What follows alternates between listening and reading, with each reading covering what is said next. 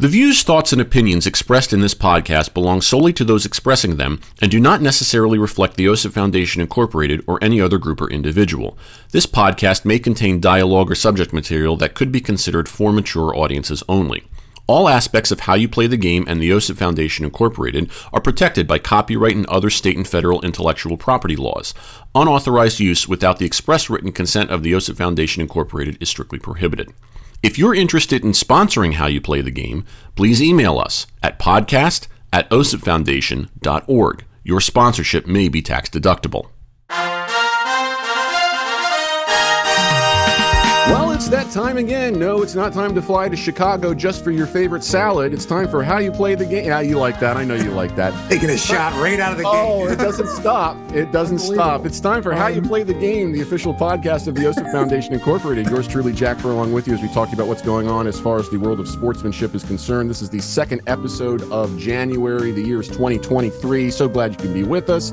As always, check us out online at osipfoundation.org. You can contact the show using the email address podcast@osipfoundation.org, and we're on social media at facebook.com/osipfoundation, Twitter and Instagram at osipfoundation, hashtag how you play the game. Of course, the Bonfire has our apparel, and Amazon has our book, and YouTube has a page, and anything else that I can plug goes here.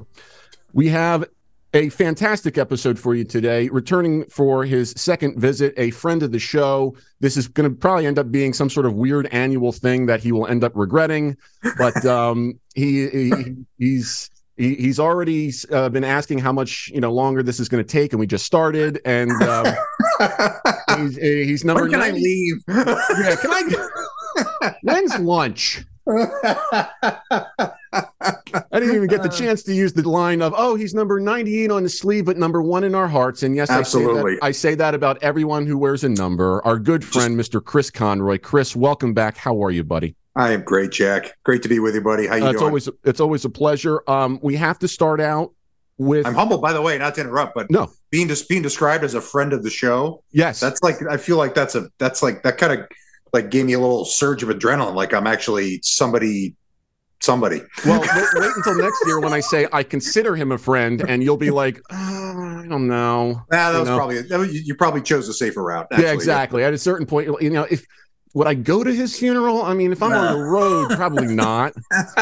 Would I request 3 days off to fly back home for? No, not if I'm in Chicago. I'm not. Come on, please. So anyway, we got to start. Last year, you went 2 for 4 with the movie quote game. And, and it is I'm let down with myself. Actually, I didn't like how I. So well, how this I year for you. This year we're gonna. It's my resolution to get higher than that for you. Okay. Is 4 still the number of? No, we're gonna go with 5. So you got to get 3 out of 5. One of them is such a softball that if you don't get it, we're gonna have to have a talk after the show. I don't know if I like that kind of pressure. Let's put it this way. Can I go work the plate in front of 50,000 people? And sure. I mean, it's basically the same thing, right? Sure. Okay. Yeah. Okay. So here's the softball one. If you can't get this one, there will be a phone call made. Okay. All right. Here we go. Number 1.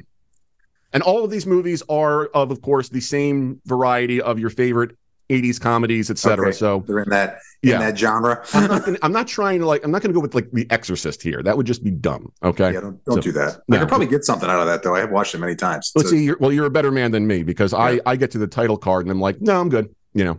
I can't stay away from it. It's like a moth to the flame. When I see it on, I'm like, okay, I know this is going to creep me out, but I just got to watch. See, now I would actually go like to work the plate in front of 50,000 instead of watching it. So, all right, here's number 1. Ready? Here we go. You can't throw an umpire out of the game. Oh, Naked Gun. Come on. Okay, good. See, if you didn't get that. I mean, Joe West, by the way, he's still getting 17-cent royalty checks every day because of that. I mean, probably. Hey, he's retired now. Maybe who knows? Listen, Medicare won't pay for itself. Okay. All right. Here's number 2. Along the same vein. Yes. A hospital. What is it? Well, it's a big building with patients. But that's not important right now. Airplane. Good. Shirley, you can't be serious. I am serious, and stop calling me Shirley. Okay. I love that movie. Good. Okay, we're off to a fantastic start. Okay. Here's number 3. Yeah, and we're not going to fall for the banana in the tailpipe. Oh, you're not going to fall for the banana in the tailpipe? It's more natural. It's like, hey, look, man, I ain't falling for no banana in no tailpipe. That's Beverly Hills Cop. Beautiful. Fun fact. 1,000. Oh, a fun fact. My girlfriend actually prefers the sequel because of the most random line of, as he's approaching the guy towards the end who's lighting a cigarette, and he goes, "Hey, you like rap music?" And he's holding the gun to him and whatnot. Like I'm from the Rap Coalition of America. You like rap music so much, why don't you eat my? It was every time I'll just text her in the middle of the night with, "Do you like rap music?" And she'll wake up and go, "Oh, it's going to be a good day." So, all right, here's number 4. This one, you've already got the 3 out of 5, so we can already start the party. Okay. So everything here is gravy. So now this is all just icing on the cake. Exactly. And as a baker, I know something about icing. So All right. Now this one's tough. You may not get this one. All right. All right. And it's in Spanish too. Oh. Yeah. Jesus está en Tijuana. This is, I'll give you the lead actor who did not actually say this quote. The lead actor is Cheech Marin. I mean, it can't be as obvious as, could be like the Cheech and Chong or Born in East LA. Tommy Chong is not in the movie. Okay. The only other movie I can think of is Tin Cup, but I don't think that's not. That's too late for this one. Yeah, that's too late. I got to say, I'm drawing a blank. All right, Born in East LA.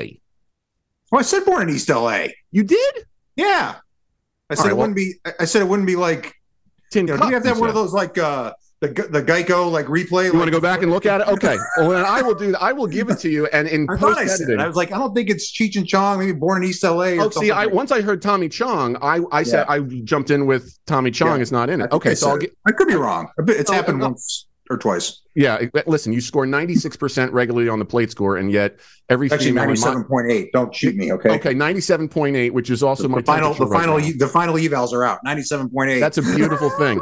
That's also my temperature when I run a low grade fever. Okay, 2 sides of the same coin. All right, now if I'm pretty sure you can get this one, hit it out of the park, and essentially put this to bed because I'm running out of 80s movies. Yep. All right, here we go.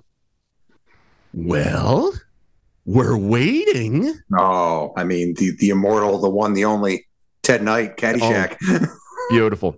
He went 5 for 5 at Chris Conroy. So on January 12th, 2023, we're going to celebrate this day every year as the day that Chris Conroy went 5 for 5 in the movie quote game. I mean, I think it should be Chris Conroy Day every year on the podcast here. All right, we're doing it.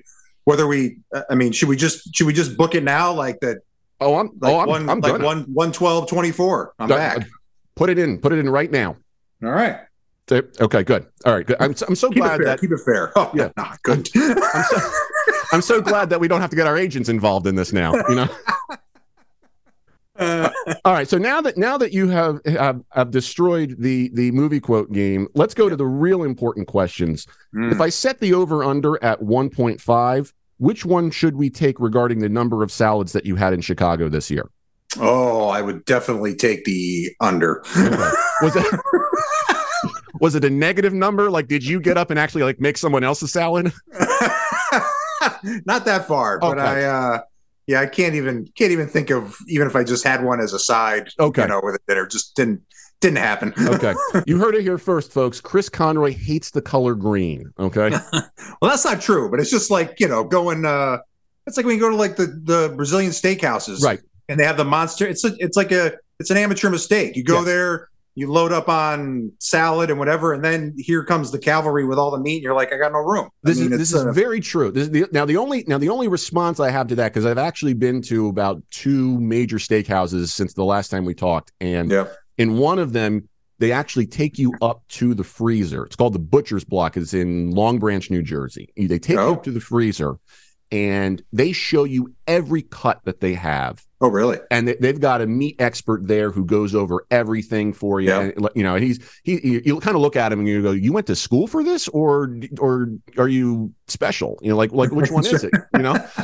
And the cut of meat, I swear you, before it's cooked, it's huge, and then they cook it like the old 96er. Exactly. Yeah. And then, which was also my nickname in high school. And then you bring it, they cook it and they bring it out and you're like, you almost want to do it. Where's the beef kind of a moment, Yeah. Even though it's, I feel at that point, I feel like, so it's a good thing I got all these sides and whatnot. Feel a little cheated, a little underwhelmed. Just a little bit. And then I realized that I'm not the one paying for it. And it's usually my girlfriend or someone else. And then I'm like, no, this is fine. This is totally fine. Of course. So yeah.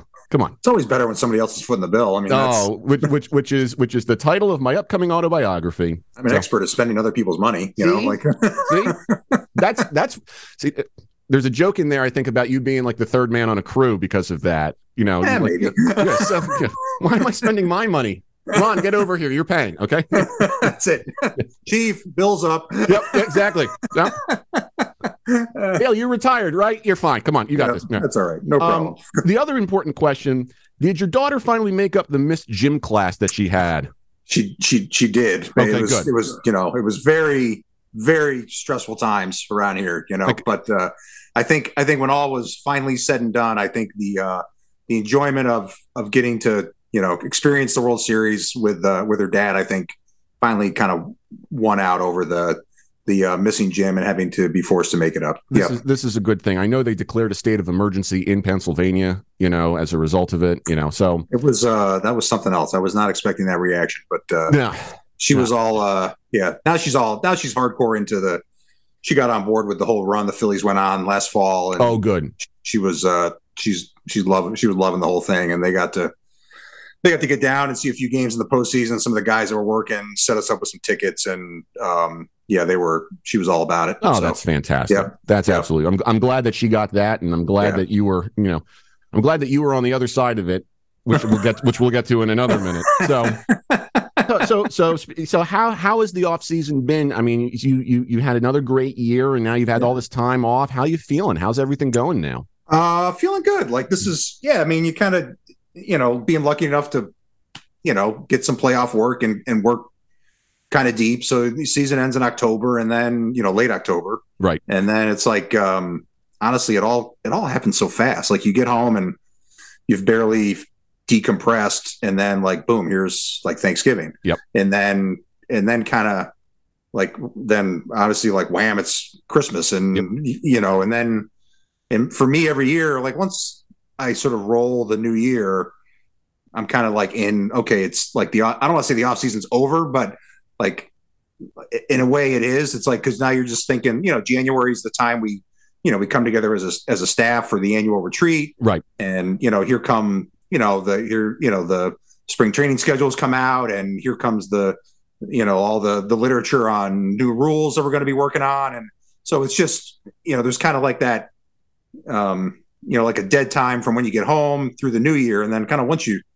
roll into the next calendar year, it's like, the off season's kind of done, and it's time to start thinking about the new right. year. So it's, but I mean, it's been good. It's been, it's, body feels pretty good. And, you go through that stretch when you come home and you just kind of shut it down for a few weeks and just relax. And that's usually when I get like sick and just feel like garbage because my whole system just crashes. Yeah. It's like, wait, there's no plane to catch. There's no game to work. There's no, it's like, I can take a breath. And then when you take that breath, it's like your body goes, Yeah, your body's like, how I made sure that you did not get a cold for like 7 months? Yeah. I'm going to make stay sure healthy that for the whole year. Right. And then as soon as I come home and it's over, like I fall to pieces for like 2 weeks. I'm just like, you can pretty much find me just all during the day. I'm like napping frequently on the couch. I'm in bed early. I'm like, and then a few weeks after that, I start to turn the corner. It's like, okay, now I feel like I can enjoy the off season. And then right around now, it's time to like, thinking the upcoming season. I was going to say, as soon as you start seeing the staff meetings in Arizona, it's like, it's over, you're already planning for that. Because like, you come back from that, you're in late January, then you're a month away from the first spring training game, roughly. I think it's right. I think I saw like February 26th is the first game. Yep. I don't go down right away. I'll start like early March. But it comes fast. You start thinking, where am I going to, you make a flight, you book a rental car, you're looking for a place to live. It's just, all all those things just start popping back up, and it's time to go. Yeah, yeah. I just booked my flight for spring training as well, so I know the exact same. We're going to miss each other probably by like less than a week. When oh, really? Yeah, I'll be back. I'll be flying back probably as you're just flying in. So are you going to be over in the Gulf Coast? Yeah, we always spend we spend half the time in Fort Myers and half the time in Tampa. Okay, and we try and hit. I think actually because Port Charlotte is shut down, and the Rays are in Tampa. I think we're going to be able to hit every other stadium on that coast this year. So we've got it planned. I mean, I was saying to Caitlin, the last time we were there, COVID hit while we were there. So you were there in 20? Yeah, we had the last. I think we missed one game because everything shut down, and we were like, we haven't been there in 3 years. Let's go all out. Let's have a good time. So yeah, that's awesome. So and again, spending her money. I'm not. Why would I pay for any? Well, I told her I'll buy the tickets. I said that's the least I can do since I'm dragging you to all these things. Okay, honey. Yeah. I insist. Exactly. I won't take no for an answer. I will take care of the tickets. You know how all these tickets except the one to George Steinbrenner Field are like $5 a pop? I got this. Okay. I got this. And when she hears this, I swear to God, I may lose blood. So I don't know my blood type. If you find out what it is while I'm unconscious, let me know. I will. I'll help you out. Appreciate what I can. Sure. So you had I was going over your season. I found it to be the most interesting thing. Before you know it, your chief and your staff, because your crew chief Ron Culpa and number 2 Marty Foster go down with injuries. Yeah. First and foremost, how are they? I know Marty's retiring, but both of them looked like they missed most of the season. I think there's head injuries in both cases. Yep. How are they? How are they doing? Are they? They're good. They're good. They're ready to go. Like you said, Marty decided to retire. Okay. But he's good. I talked to him around the holidays, and he's doing well. Just to kind of thank him for just being Marty, because he's a beauty. Yeah. And it's congratulate him on his career and wish him best in his retirement. But he's good. He's feeling good. Good. He's at peace with everything, and he's really good. Looking forward to what comes next for him. Mm-hmm. And Ronnie's good. Like he's again, I think. Like all of us this time of the year, you feel good, and then you get out there and you start getting beat down a little bit. He's been out. He's missed some time the last couple of years with some headshots. So, it's just one of those things. You're hoping that he can kind of get through a year without getting one. But it was. I mean, and not just on my crew. It was just a crazy year, kind of all over the board. Oh God, staff. We had, there were kind of Frankenstein crews all over the place, just put together. Just to get 4 guys out there sometimes not even 4 guys. Somebody goes down. We had a situation in Baltimore where we had a night game, got to the ballpark, and Carlos, next thing you know, like Carlos Torres is in the back in the bathroom, like puking his guts out. Oh, Jesus. I think I remember somewhere along the way, came down with some food poisoning. So we went out there, rolled a 3-man. Yeah. And then actually even like the next day we started because obviously now the travel situation is obviously a tricky thing sometimes. Yep. And they had trouble getting somebody to us. So we actually, the following day, we started the game in a 3-man. And then I forget who it was. I want to say maybe Alex Tosi, maybe. Okay. Came in from somewhere and ran on the field in like the 3rd inning. Did you parachute in? Is that what it was? I was like, hey, there you go. Hey, where did you come from? Yeah. To third base, like you are a major league umpire. You should be able to control this thing. Okay. Come on. So, but it was just, I mean, it gave me, not that I ever want those guys to go out, but again, I got an opportunity to run the crew for about 50 or so games. Yeah. Last year, and it was good. It was a good experience. So tell me about that experience, because from the perspective of the attuned fan, I felt like you passed with flying colors. Did you feel the same way? Thank you. I did actually. Yeah. I mean, and I think I'm honest enough with myself where there's certainly things I would like to have back. Right. Of course. Certain moments along the way that, maybe I could have expressed myself more artfully. Right. But on the whole, I'm comfortable with with the way things ran. I don't feel like I didn't feel overmatched or overwhelmed by, any of the protocols that I was, responsible for making sure we followed, or any, manager interaction, or, solving, a knotty problem out there, or handling weather, or, it felt good. I've been lucky. Ron is a great crew chief. Been fortunate enough. He's also probably one of my best friends in the game. We talk probably almost daily. Oh, good. And he's been a great resource for me, as have, so many other chiefs that I've worked for, Ted Barrett, Bill Miller, Fielding Culbreth, Gary Darling, Jerry Meals. I've had the chance, Larry Vanover. I've had the chance to work under some good ones and observe and just kind of watch. There's a lot of ways to learn from somebody. Obviously, the picking their brain is one way. And then other times you just sit back, you don't have to say anything or ask them anything. You just watch how they go about their business. Yeah. And absorb it, basically. And there, there's an element too, like along the way, you file away things that, man, I definitely want to keep that in mind if I'm in the same situation. And then, truthfully, there's some things along the way you're like, I might want to do that different, That's fair. So you learn both ways. Yeah. But it was, on the whole, it was a very, I think on that regard, a successful season. Yeah. I would agree. Do you aspire to eventually raise to that level? Is that something you want to do? I do. Okay, I do. good. Yeah, I do. Clearly you can do it. Thank you. It's a career goal. Okay. It's something I would like to have happen, and we'll see. I put in my my interest for, we have some open crew chief positions coming up this year. I certainly, put my name into consideration, and haven't heard yet, but we'll see what the office has to say. So. You certainly, when the opportunity presents itself, you are certainly, ready to do that. So, thank you. Appreciate it. Thanks, buddy. Of course, man. What was it like? One of the things I kind of watched was, what was it like having the technology this year where you were talking to crowds? Was that like one of those things where you hear yourself go, "Oh God, that's what I sound like"? I think, it's definitely when not in the moment, like not out on the field when you're actually in the announcement, right. But certainly like if you watch a video of it afterwards, it's like, oh God, that's what I sound like. Yeah. It's just, and I think like we're all our own worst critic, or, it's just like, oh my God, that's what I need to lose 10 pounds, or I need to like, okay, I shouldn't wear those sunglasses, or what did I, like my uniform looks like crap right now. Like I got sunflower stuff all over my shirt. Like I look like a moron. You started the game clean though. So that's what really counts. Okay. But I actually liked it. Like I really sort of, I enjoyed it. I get to, I have my undergrad is in English. Oh, good.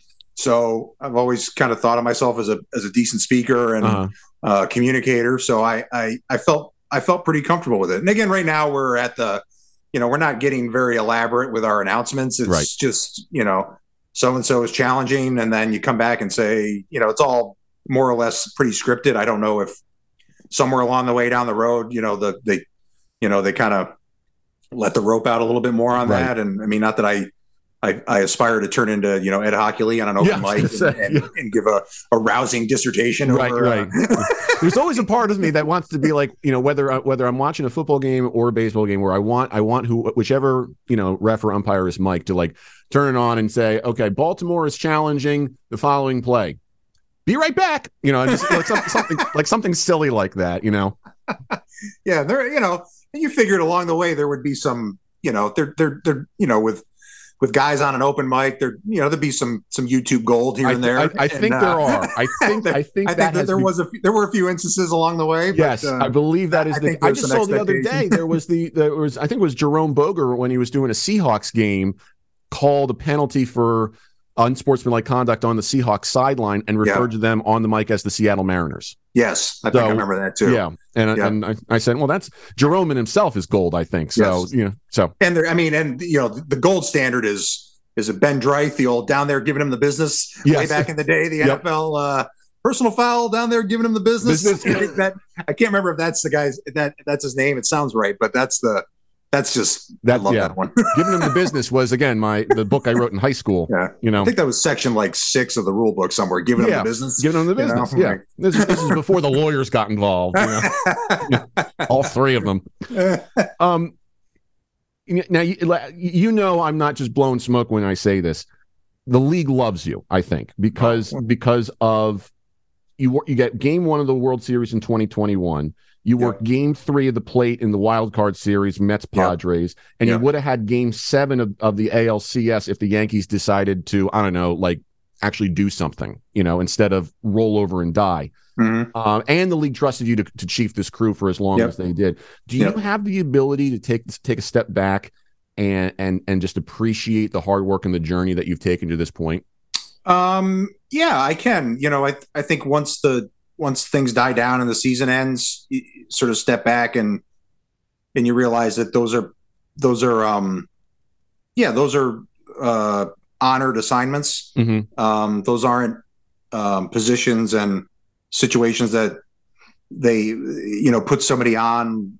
You know, they don't take that lightly. Yeah. You know, like you're, you know, kind of in our gig, it's when you're the plate guy on a win or go home game, you're in a high pressure situation, but you know, the office is saying, look, you're the guy we trust to handle it. And it's humbling, it's gratifying, but it's also, you know, it's something I take incredibly seriously. Oh, absolutely. It is. And you know, the pressure is high. The margin for error is almost non-existent. Mm-hmm. Cause you just don't, you know, and again, not to like, you know, every game is obviously important, but you know, over the course of 162 in the season, if I happen to make a mistake, then like, okay, like replay hopefully fixes most of them. But you know, maybe if I'm human and I maybe have a rough night behind the plate. All right. But that's game 3 of a best of 3 or game 7 of a best of 7 is not the time to have that. Right.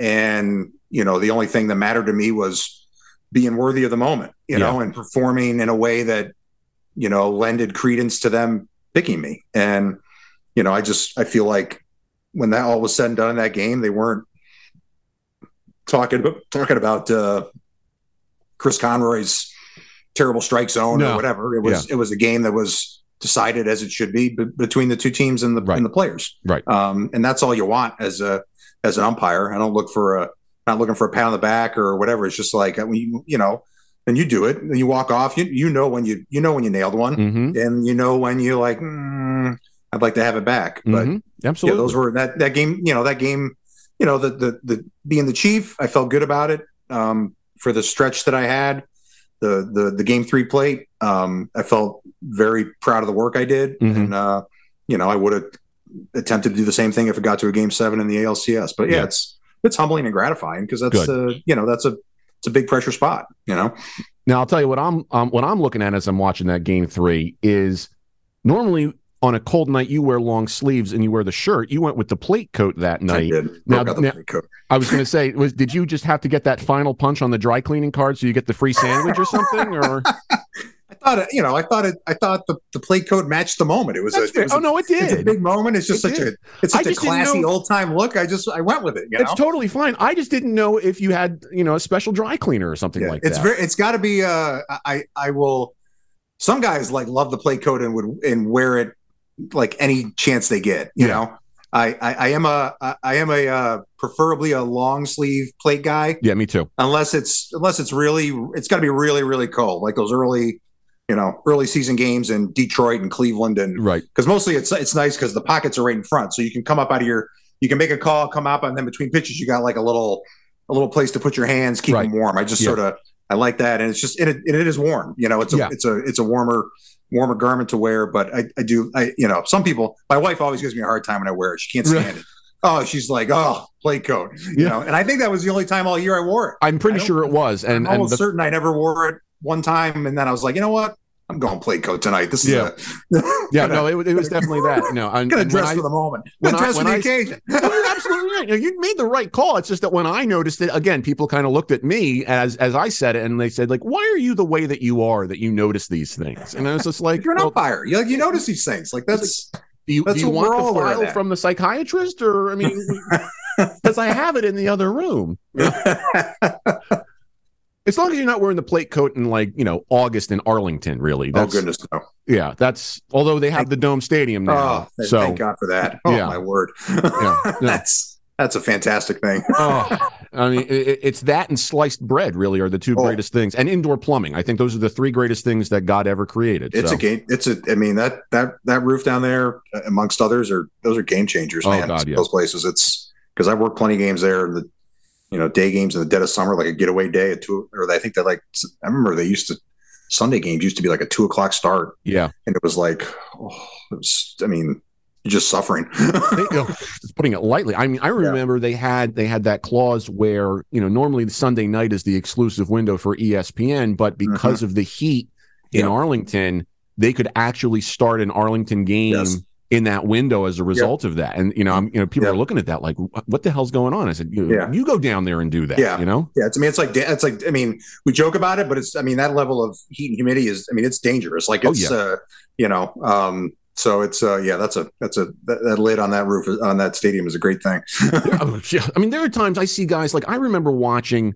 I was watching a Yankees Cardinals game in the middle of the summer, and friggin' Eddie Hickox has to have the towel around his neck just to keep him from fainting, for crying out loud. And they've come a long way with things they can provide you to help get you through. But gosh, I sometimes think way back when they had in the era where everything was AstroTurf, and like the old AstroTurf, which is basically concrete with a parking lot, parking lot, and just maybe a small little carpeting over it. Mm-hmm. I remember some guys would say between innings they would go and just stand on the dirt because the bottom of their feet were on fire from standing on the turf. They would actually go in the little dirt cutout as much as possible just to provide some relief for their feet. But it's brutal. The fact that we even thought that was a good idea at some point says more about humanity than anything else, really. I know. I like the way we've gone since. Yes. Technology. Thank you. We appreciate that. Glad you finally caught up. Another thing that I noticed, I believe you went the entire season without an ejection.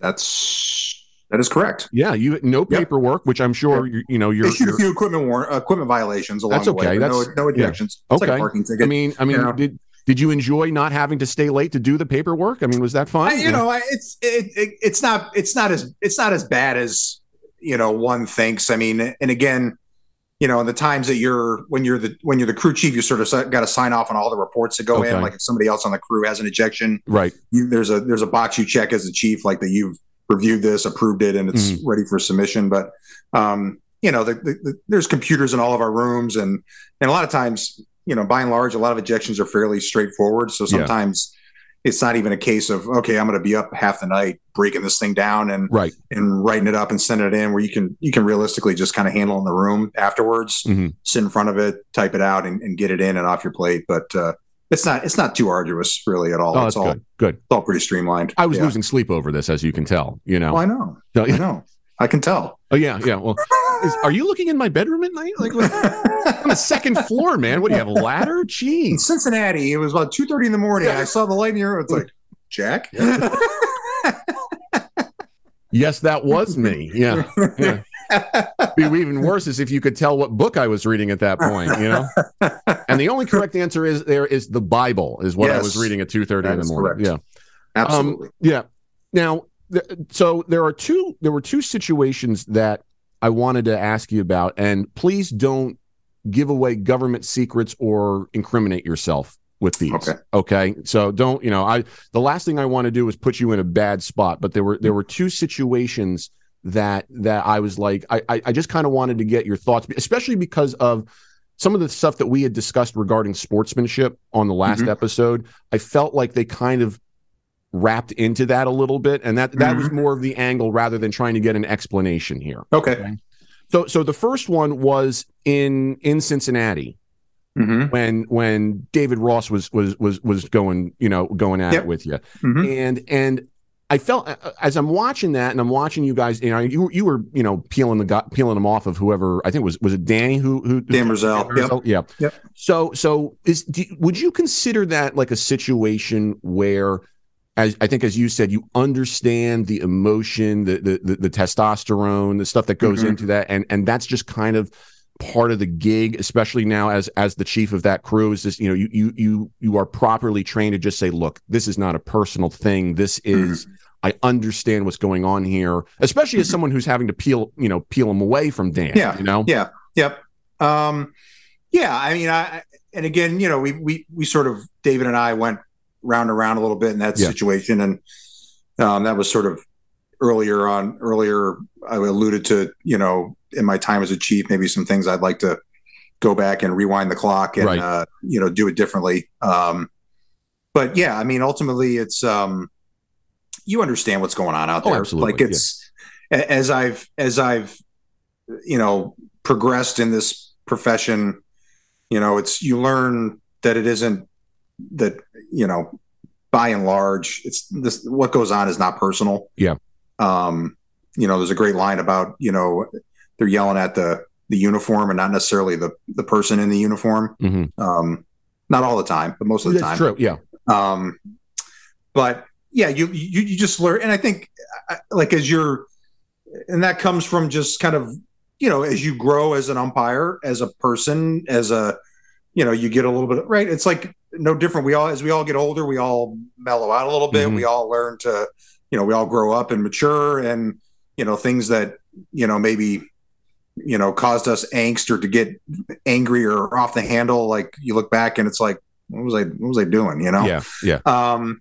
But yeah, I've just learned as the years have gone on to just, I don't take that stuff seriously. It's like everybody's doing a job. Right. It was in that situation. It was David Ross's job to stick up for his team. Right. He's the manager. Right. Totally fine. As the crew chief of my crew, it's my job to stick up for my crew. Right. Most of the time those things happen in, less candid ways. Right. Sometimes they don't. Right.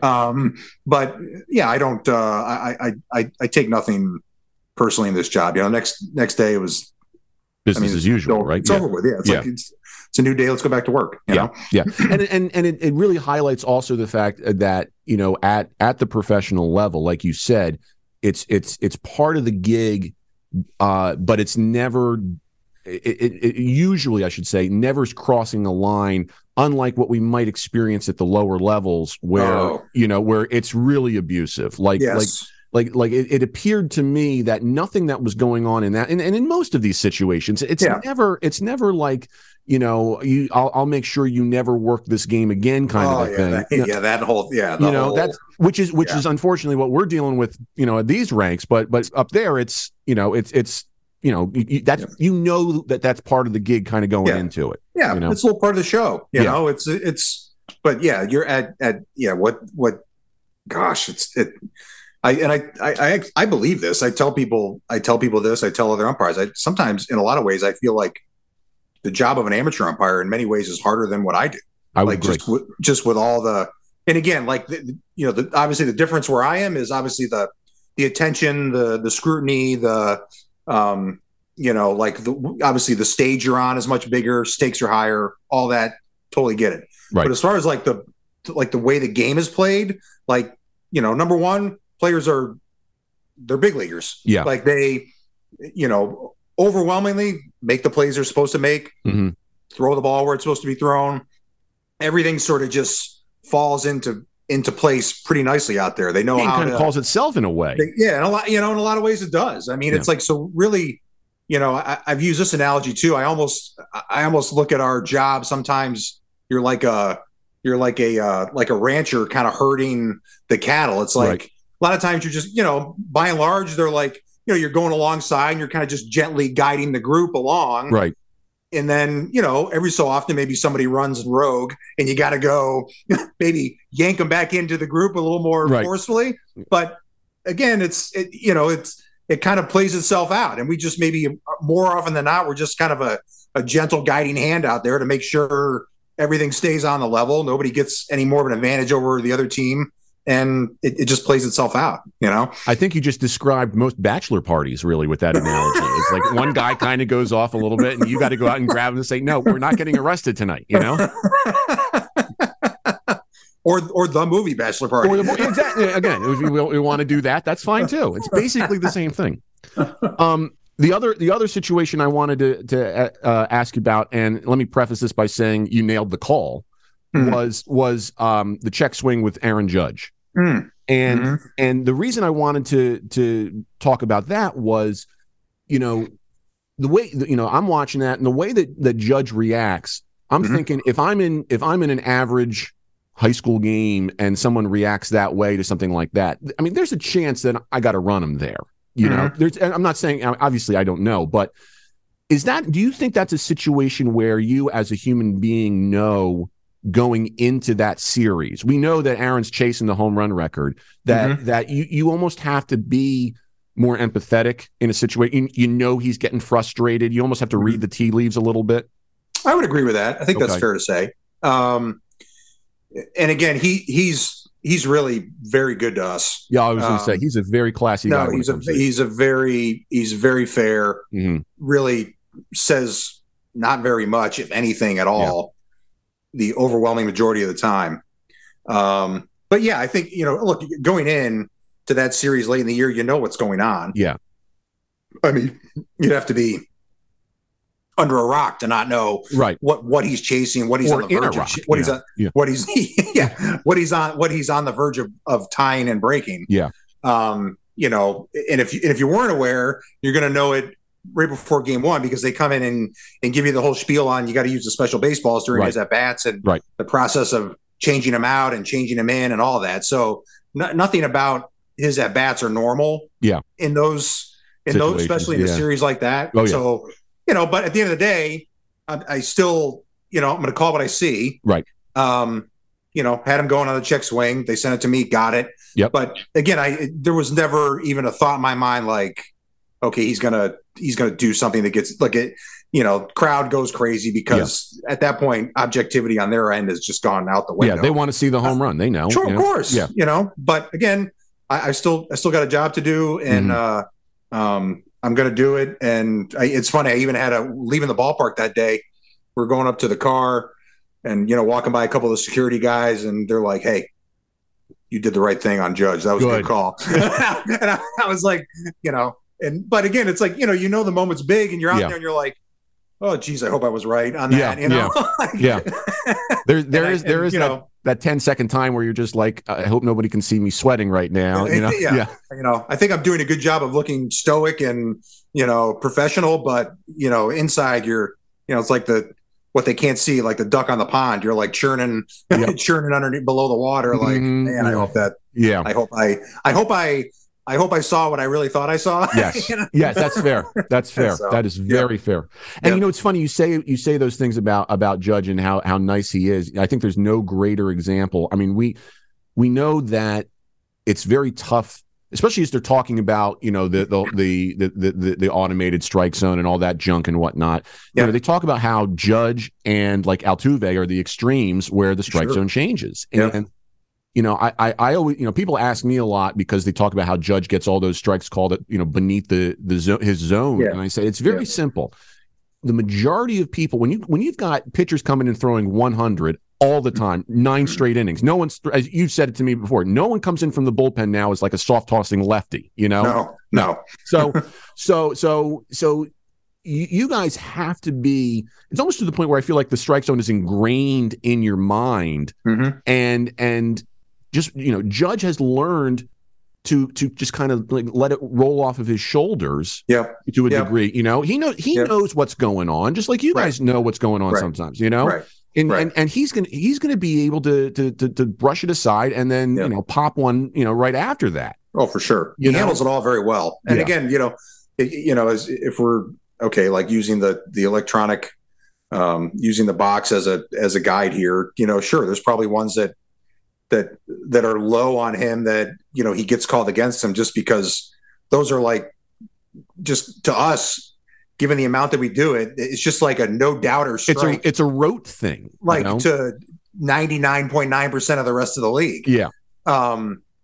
Just like it's funny that Altuve's like stuff that's high on Altuve is also like belt high for 99% of the people. Just Judge may probably get more called on him at the bottom because he's so tall. Yeah. Every now and again, you might climb the ladder on Altuve because like he's a shorter guy. Yeah. But it's like a catcher's still going to receive it in a spot where like, God, but 99 times out of 100, I'm calling that a strike and not even thinking twice about it. Right. Exactly. Yeah. So they're challenging guys to work just because of the height differential. And It just sort of, it takes everything you're usually doing and just sort of turns it on its head. Right. Absolutely. Absolutely. I mean, you guys are human. It's not like you guys go out there and go, I really want to strike Aaron Judge out tonight. No. You don't do that, but the dude's tall. I'm sorry. How dare his genetics be what they are? What were his parents thinking? Yeah. But they're both pros about it. I mean, Judge and Altuve are two guys that really don't come after us very much. I mean, they just don't. They just kind of play the game and let everything fall where it may. They're both such great players. All Houston things aside, that they're going to be making all-star teams no matter what, for crying out loud. They've got their money, they've got the accolades. They know what's up. Yep. Agreed. Yep. So let's switch gears a little bit. We kind of talked about this briefly. We got 10 umpires retiring this year. Correct. Yep. Have you? I know you talked to Marty. I mean, have you been able to talk to anybody else, kind of see what they're feeling, thinking? I know that in some of them, health played a role. I know. Sure. I saw an interview with Jimmy Reynolds where he said he was hurting. Yeah. I mean, do you think that? Let me ask you this way: to what would you attribute it to that we have such a large turnover? I would attribute it. The first thing I would say is I would not attribute it, because I've read this here and there and seen it. I would not attribute it to any of the new rules that are coming into place. Fair. That's very fair. I know that I've caught that here and there, that's been, like floated out there as a theory that, right.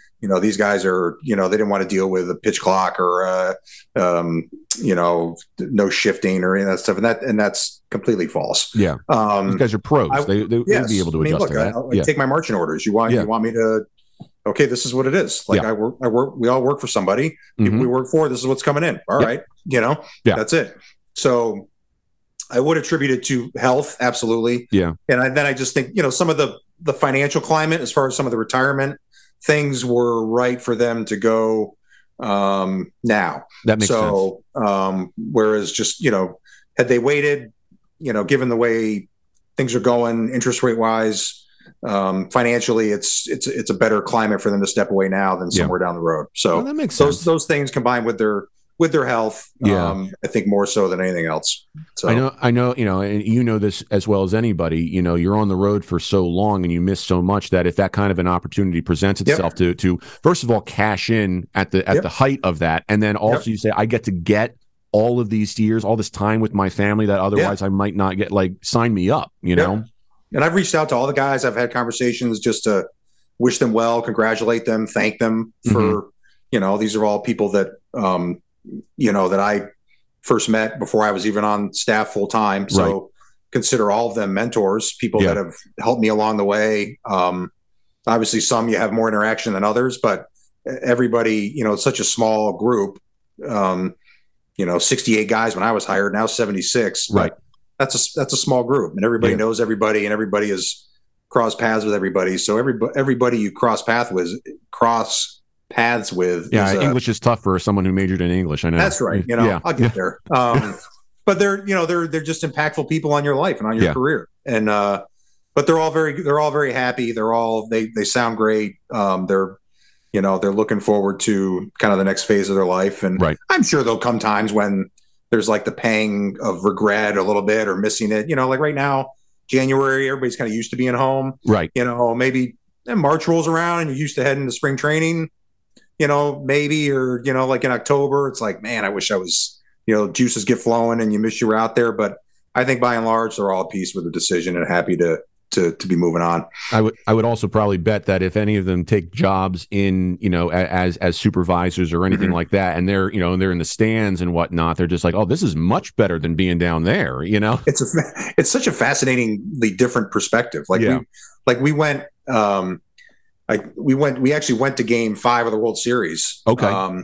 We got arranged tickets through the office. Right. And so my wife, my two daughters, myself, my in-laws, my sister-in-law, and another friend of the family. So 8 of us went down. Oh, nice. And it was like, I mean, I think in 23 years now as a professional umpire, I think maybe I've been to 2 games as a spectator in that entire time. And it was fascinating to me, though. I was like, first of all, I love the ballpark. Oh like, yeah, it's a beautiful ballpark.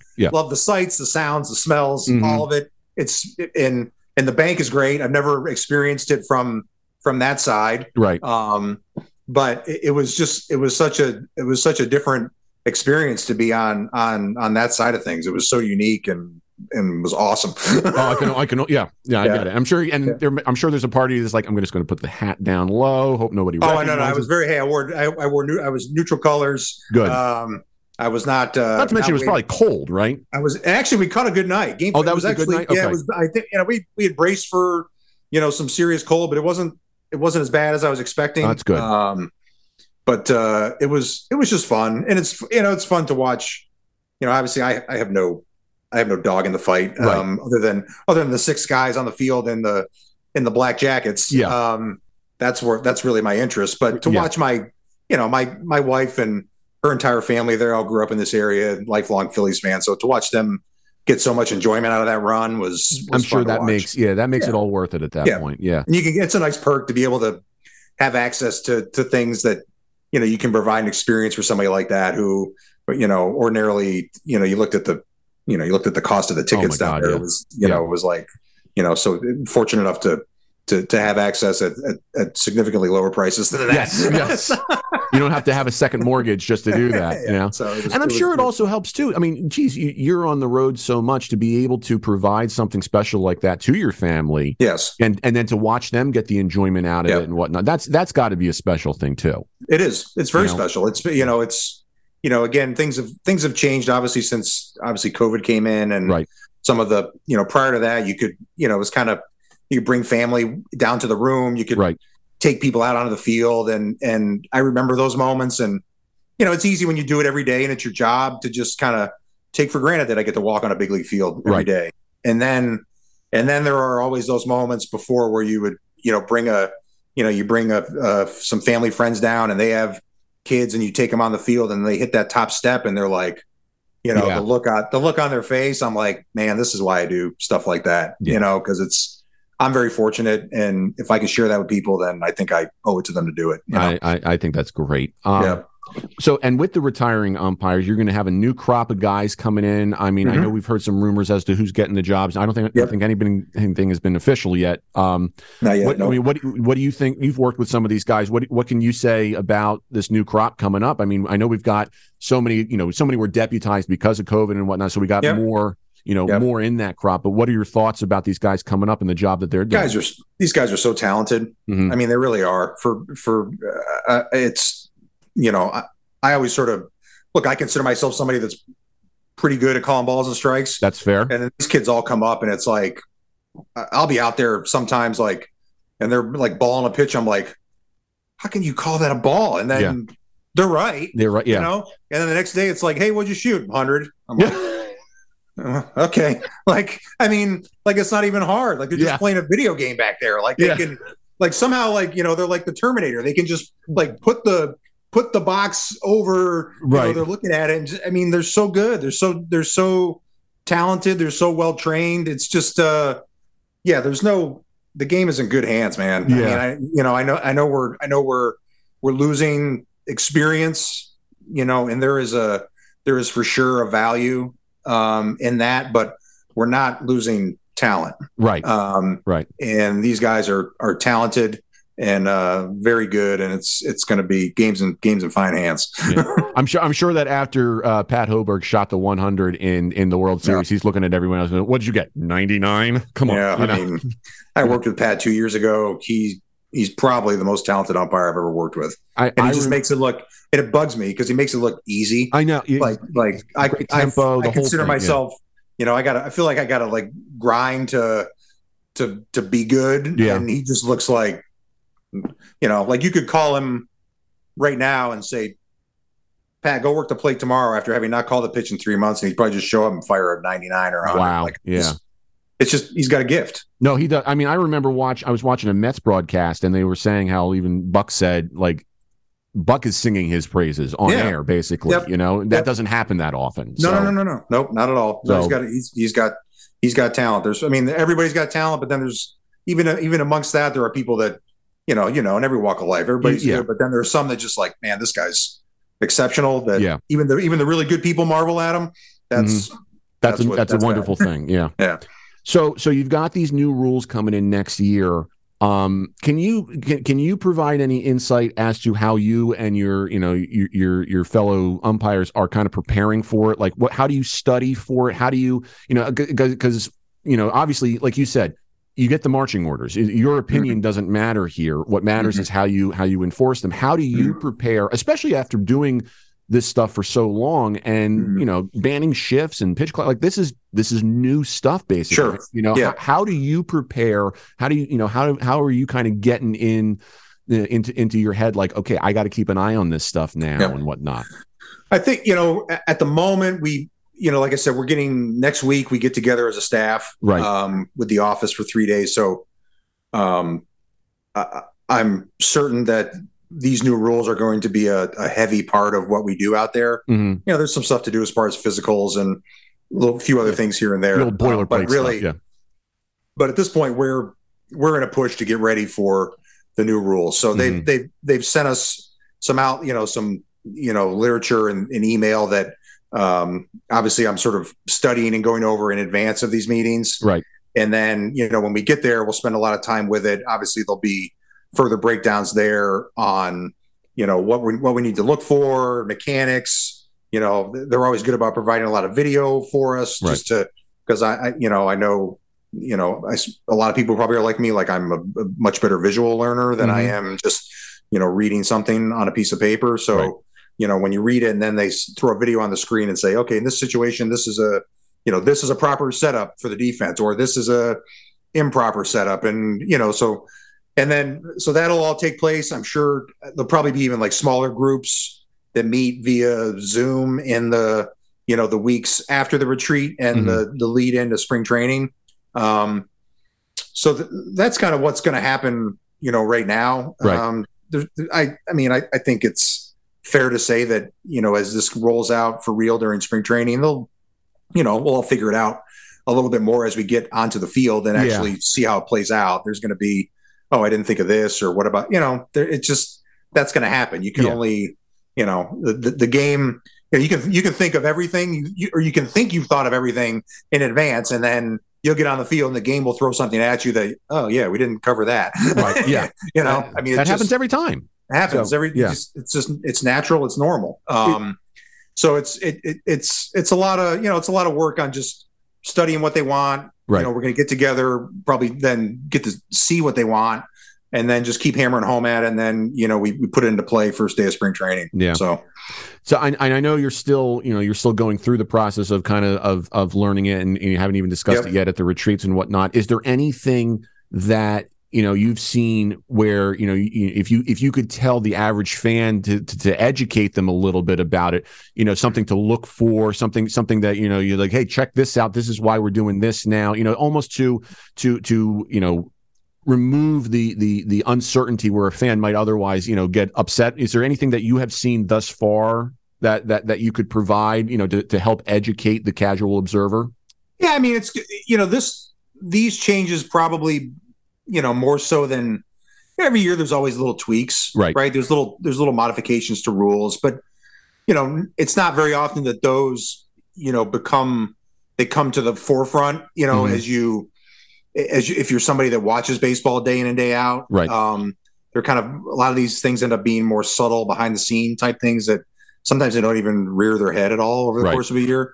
But I was telling somebody recently, like, I think these changes are going to be the most tangible and most noticeable to not even like the everyday fan, but even the casual fan. Yeah. You're going to show up and there's going to be a, pitcher, nobody on base, pitcher catches the ball from the catcher and 15 seconds go on the clock. Right. And he's ready to go. Then, the batter at the 9 count has to be, in the box, ready to go, facing the pitcher, ready to go, and then the batter has to start his delivery before the clock hits 0. Right. And then that changes with guys on base. It goes to 20 seconds. Right. So, batter violates, we had a strike to the count. Pitcher violates, we had a ball to the count. Yeah. Now you're hopeful that doesn't happen in a highly impactful moment of the game. Like I don't want to balk in. I don't want to ball for the winning run in on a violation by the pitcher. But look, again, if that's what happens, then that's what happens. Right. But I know they just want to increase pace, increase tempo, up the action a little bit. And you see what it's done. They've been test running it for a couple of years in the minor leagues now. And I think last year they put it in AAA like about a month or two into the season, and it shaved like 25 minutes off the average game time or something like that. Uh-huh. Now, look, I'm all for, games are over 3 hours. I'm not getting any younger. I'll take you get paid the same. I'll take 30 less minutes a night on my feet. Yeah. That adds up over the course of 100. The sooner I can get back to bed is, or the sooner I can get to the steakhouse without the salad. Well, I mean, how you feel like your body, when you walk off a field and you've been out there 3-4 plus hours, you're beat, and then the games that you walk off, it's like, where you went out there and somebody, your plate guy banged out a 210, a 215, and you're like, holy cow, like you just feel fresh and good. And, so, I mean, I'm not against that. No, I don't, but I mean, we'll get there. It's like, it's like any other rule, like everybody, a little bit, what are we doing? There's some, gnashing of teeth and whatnot. And then everybody makes an adjustment. Yeah. And we get out there and, it's no different than the collision rule at home plate, slide rule at second base, just putting 4 fingers in the air and sending a guy to first instead of throwing 4 pitches. We make the adjustment, and then before long, you hardly know what's going on. Yeah. So. I find one of the interesting parts about it, the fact that you guys are going to have to learn certain mechanics to communicate with the press box a little bit. I was down in Arizona for the Arizona Fall League a little bit, and I saw some of the guys, doing like this signal to get the clock reset. I want to have it be the pump the clock. Like in the NFL. Like that's my favorite mechanic in the NFL when they reset the game, when they reset the play clock. Right. I'm like, can I just do this, please? Yeah. Like I'm going to make a push for that next week in Arizona. This thing looks like we're not having a party here, Or maybe I'll get a whistle and then give like a legal defense. Right. Oh, wait, I got it. Throw a flag. Anytime there's an issue, I want you to take a yellow flag out and just throw it randomly somewhere and just see what happens. Okay. I will give you my entire life savings if you do that, which is about $3.50. Okay? Well, let's hope that's all the amount they fine me, so then you can cover it. Probably about the cost of the flag too, right? Yeah. So speaking of Arizona, I want to tell you a quick story, and I want to kind of get your response to this a little bit. Yep. We last time we talked about humanizing umpires and whatnot, and like I said, I had a chance to go to Arizona to see some family and whatnot, and we got to go to the championship game for the AFL and in Scottsdale, and very nice. That was an extra inning game. It was crazy, and.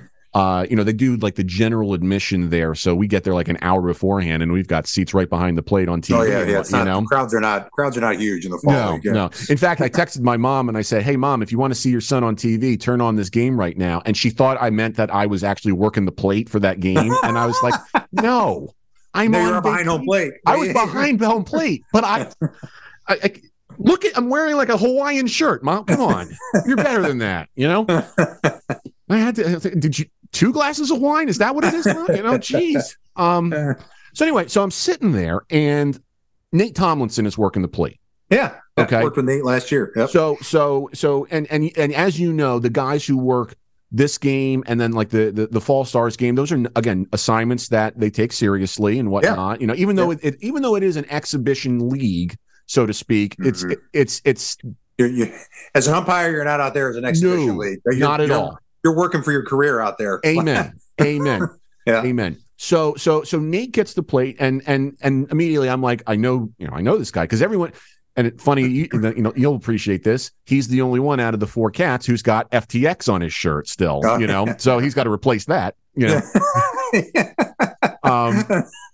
How'd that work out, guys? Moving on. Yeah.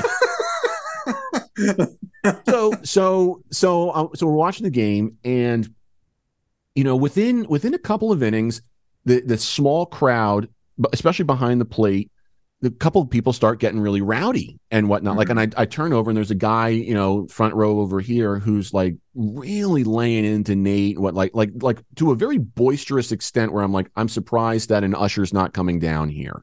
Mm-hmm. And, because as well as I know, the difference between chirping and real abuse. Plus, I thought they were using the ABS out in the fall league, so I don't.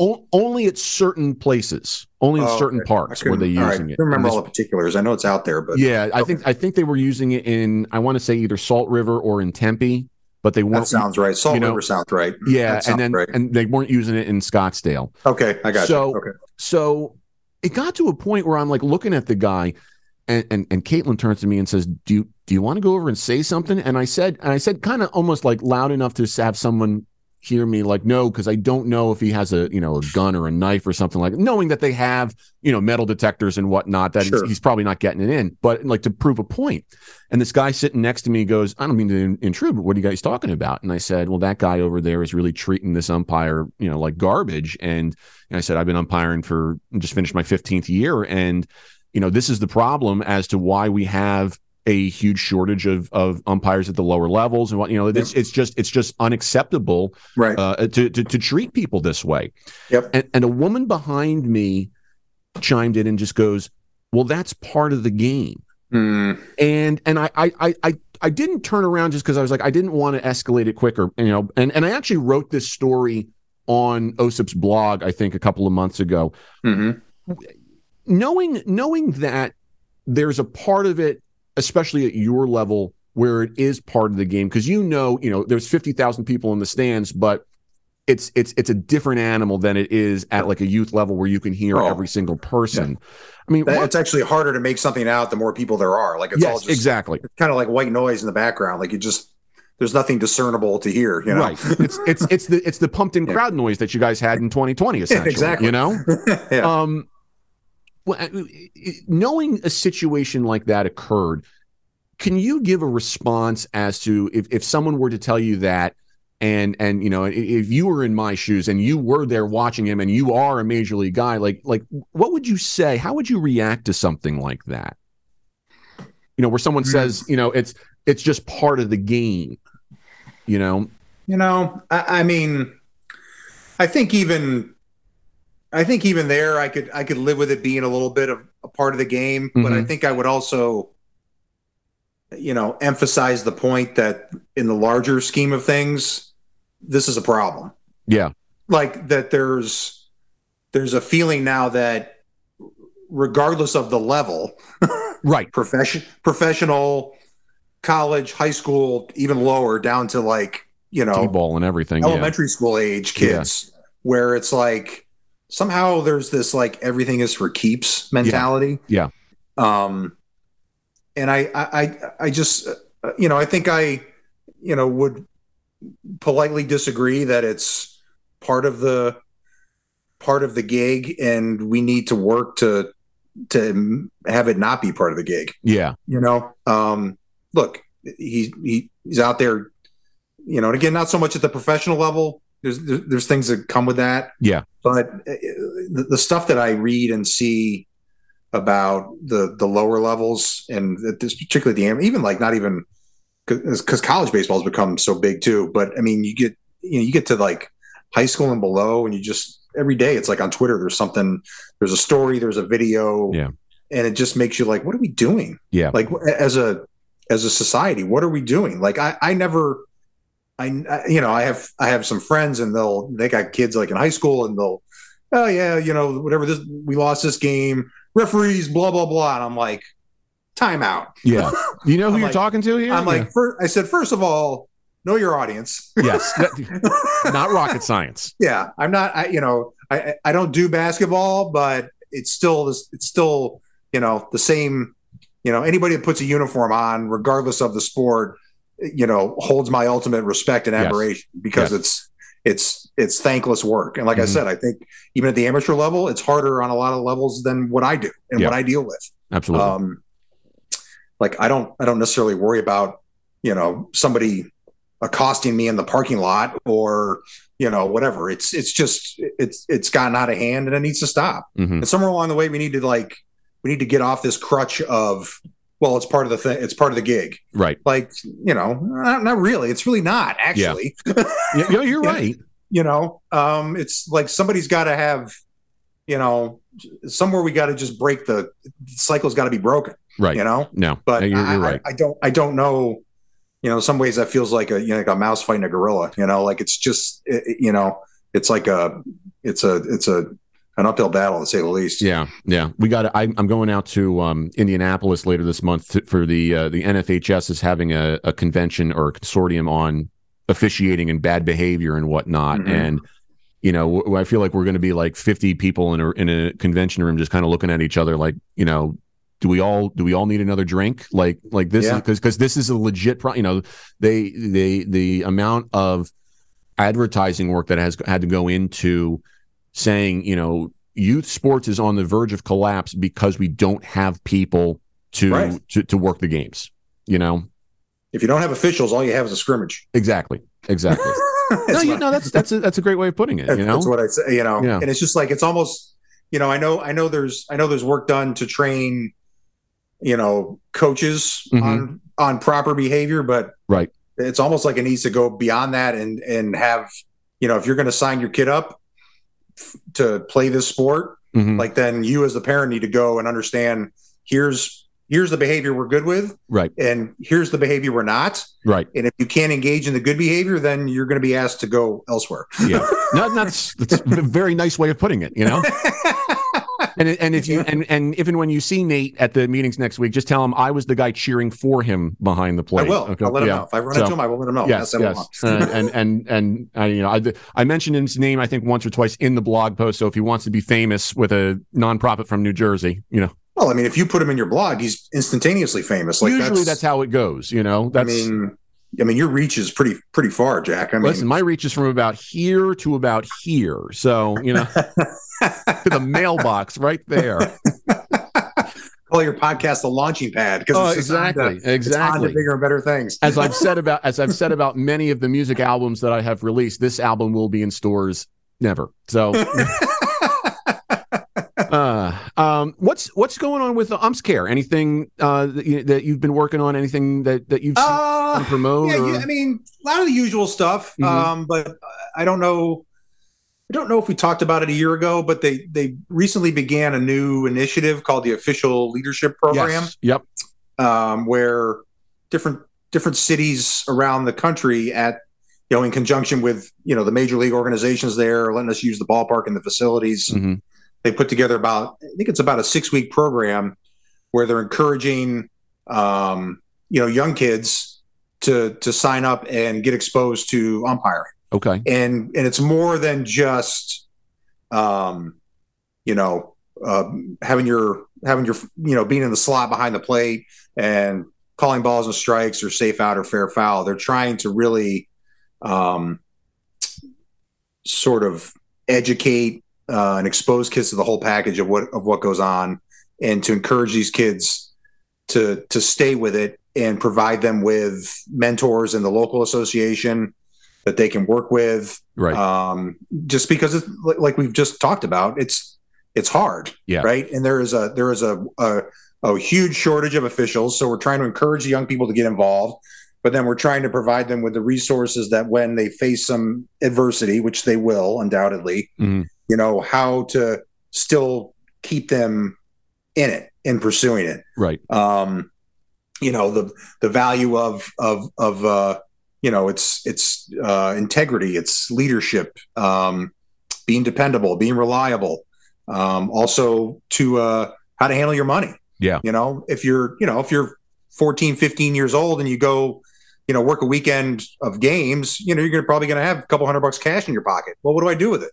How do I handle my money? That's part of this program. Right. So it's really good. It's really well done. I mean, it's not, and really like everything else about the way UmpsCare is run, it's just well done. Yeah. And I just, there's so many good causes out there, and the market is flooded with, people looking for, donations, and every cause is worthwhile. But this is something that, just the more I stay involved with UmpsCare, it just I believe in it more and more with every passing day.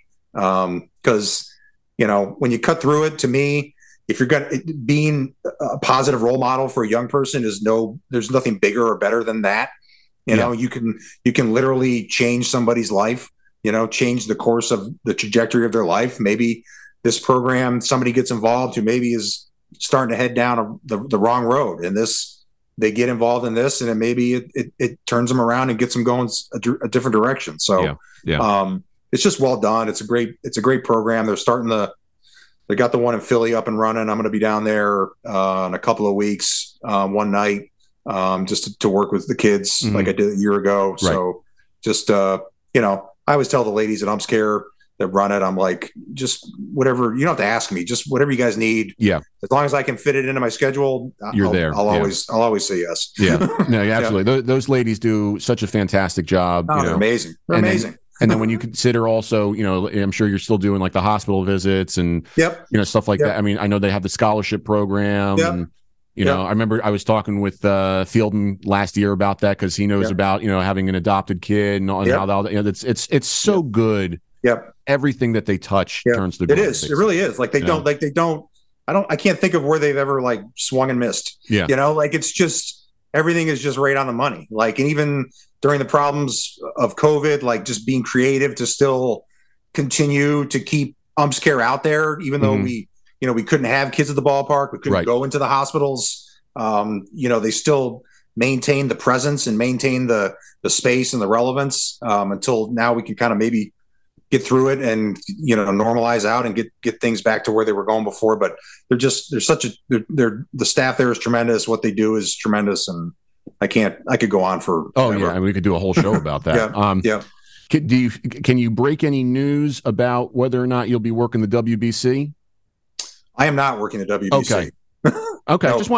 I just wanted to know if you were going to, China or anything like that. So I am not. Okay. I will be, I'll be headed to my usual spring training haunts, Port St. Lucie, Jupiter, West Palm, that circuit. So that's where I'll be spending my March. Okay.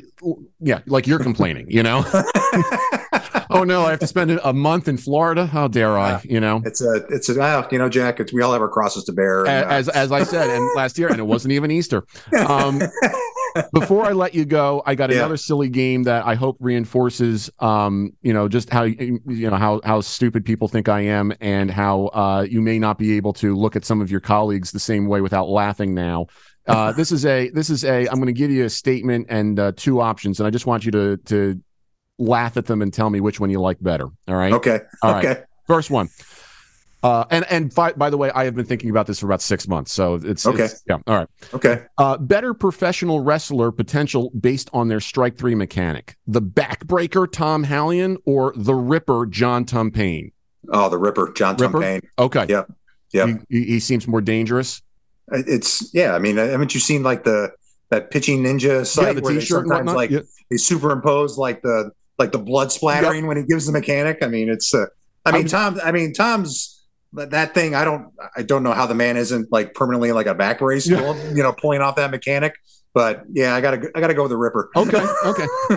I'm sure that Tom's chiropractor is a very rich person. First of all, it's kept him in business. Yeah, and as for John, really, I was going to buy the T-shirt that they made for that. The only problem was that they didn't put 74 on the sleeve, and I was like, this isn't authentic enough for me. So I want that one on the record.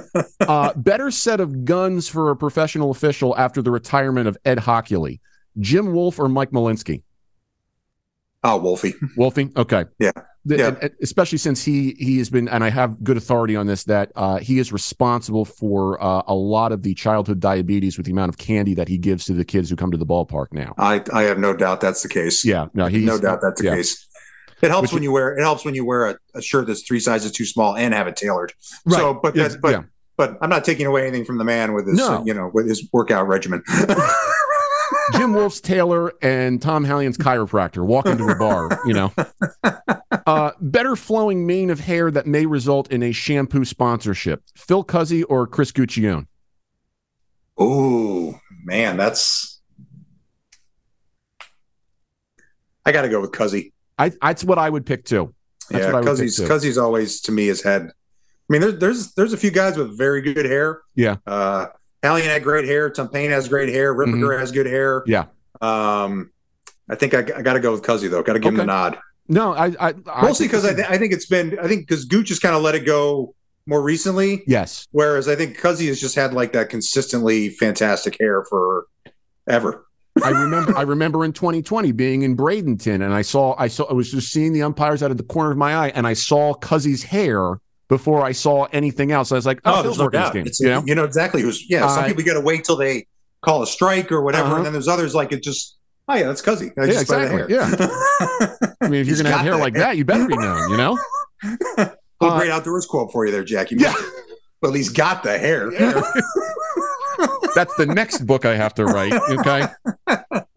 Oh man. Okay. Scarier off-season beard, since you have one yourself. Teddy Barrett or Alfonso Marquez. I don't know if you've seen them with their off-season beard. I have seen them. Okay. I've seen them. I haven't seen like this off-season's recent version, but I've seen some through the years. I think I'd give Fonzie the nod. I think so too. He can get it going pretty good. Yeah. And I've heard him say like I worked with him this past offseason in the playoffs, and he was saying, man, when his day's over umpiring, he's going to let that thing go like you wouldn't believe. Which I can only because like some of these guys, it's like I can't. I mean, I can get a beard going, but I can't do anything crazy in the span of like a single offseason. Yeah. Where sometimes you see these guys, it's like I just saw you 2 months ago and you had like you were clean shaven. How do you have?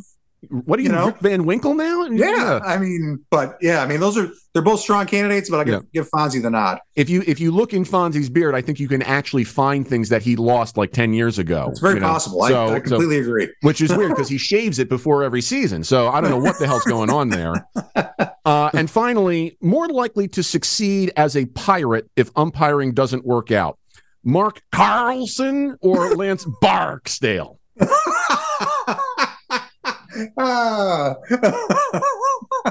Two of like the nicest guys on staff who would probably never be a Pirate, but I'm going to go with you know what? I'm going to give the nod to Lance. I would do the same with his little. I'm going to give him just on virtue of the strong Mississippi accent. Mm-hmm. You know, Lance. Yeah. he's got a little bit more bite to him. Mark just seems like the nicest guy. You know, the sound of his. I'm not saying Lance isn't. You know, no. Lance is a fit, but I'd give him. I think I have to give him the nod based on the drawl. Okay, so, good. Yep. These are all going to be on the test later too. So if you're studying for that test, make sure that you're prepared for that. Are these going to be on the one at the trivia night you run at the? Yes. Yes. I absolutely will ask these. These are tiebreaker questions, and anyone who doesn't get them right gets thrown out of the restaurant. Very forcefully too by some busboy who's just 17 trying to make a couple bucks. Again, crosses to bear, right? Yes, exactly, 100%. Yeah. Chris, I can't thank you enough. This has always been a blast. I look forward to it so much every year.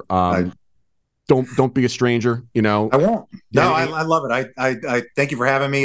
This is I think I've told you this before off air, but I enjoy this immensely. It's like I don't feel like I'm on a show. I just feel like I'm, shooting the breeze with a buddy for an hour, and it's a great time, and appreciate all your work and what you're trying to do. So thanks for having me. Oh, the pleasure is all mine. First round is on me or OSIP. So if you want to get the top shelf stuff, The second round on your girlfriend, is that probably? That's probably it. Yeah. In fact, she may end up paying for the first round, then I'll have to reimburse her, from the account. But that's okay. Again, crosses to bear. That's it. Absolutely. So and if you want to ever, we've had some nice January days. If your shoulder's up to it and you want to get that handicap down, you know where to find me. Sure. I'm one in maybe before I head south. I would love nothing more. Cooperates. So yeah. So, again, keep in touch, stay out of trouble, Absolutely. Watch out for bears, drink your milk, stay in school, all that stuff. All the stuff that you hear. Ladies and gentlemen, thank you for joining us today. Hope you enjoyed the show. Once again, you can visit us at osipfoundation.org. Email the show at podcast@osipfoundation.org, facebook.com/OSIP Foundation, Twitter and Instagram @OSIP Foundation, #HowYouPlayTheGame. Remember to, there are plenty of salads in Chicago that Chris is not eating. If you want, if you're looking for one, he's donating them on a regular basis. So please, the dressing might be on you, but he'll get you the salad. So until we talk to everybody in just a couple of short weeks, please remember to treat each other with respect. How You Play the Game is a production of the OSIP Foundation, Incorporated. The producer-engineer of this episode is Sean Ryan. Music by Soundspring Studio. The executive producer of How You Play the Game is Jack Furlong. For more information, visit osipfoundation.org.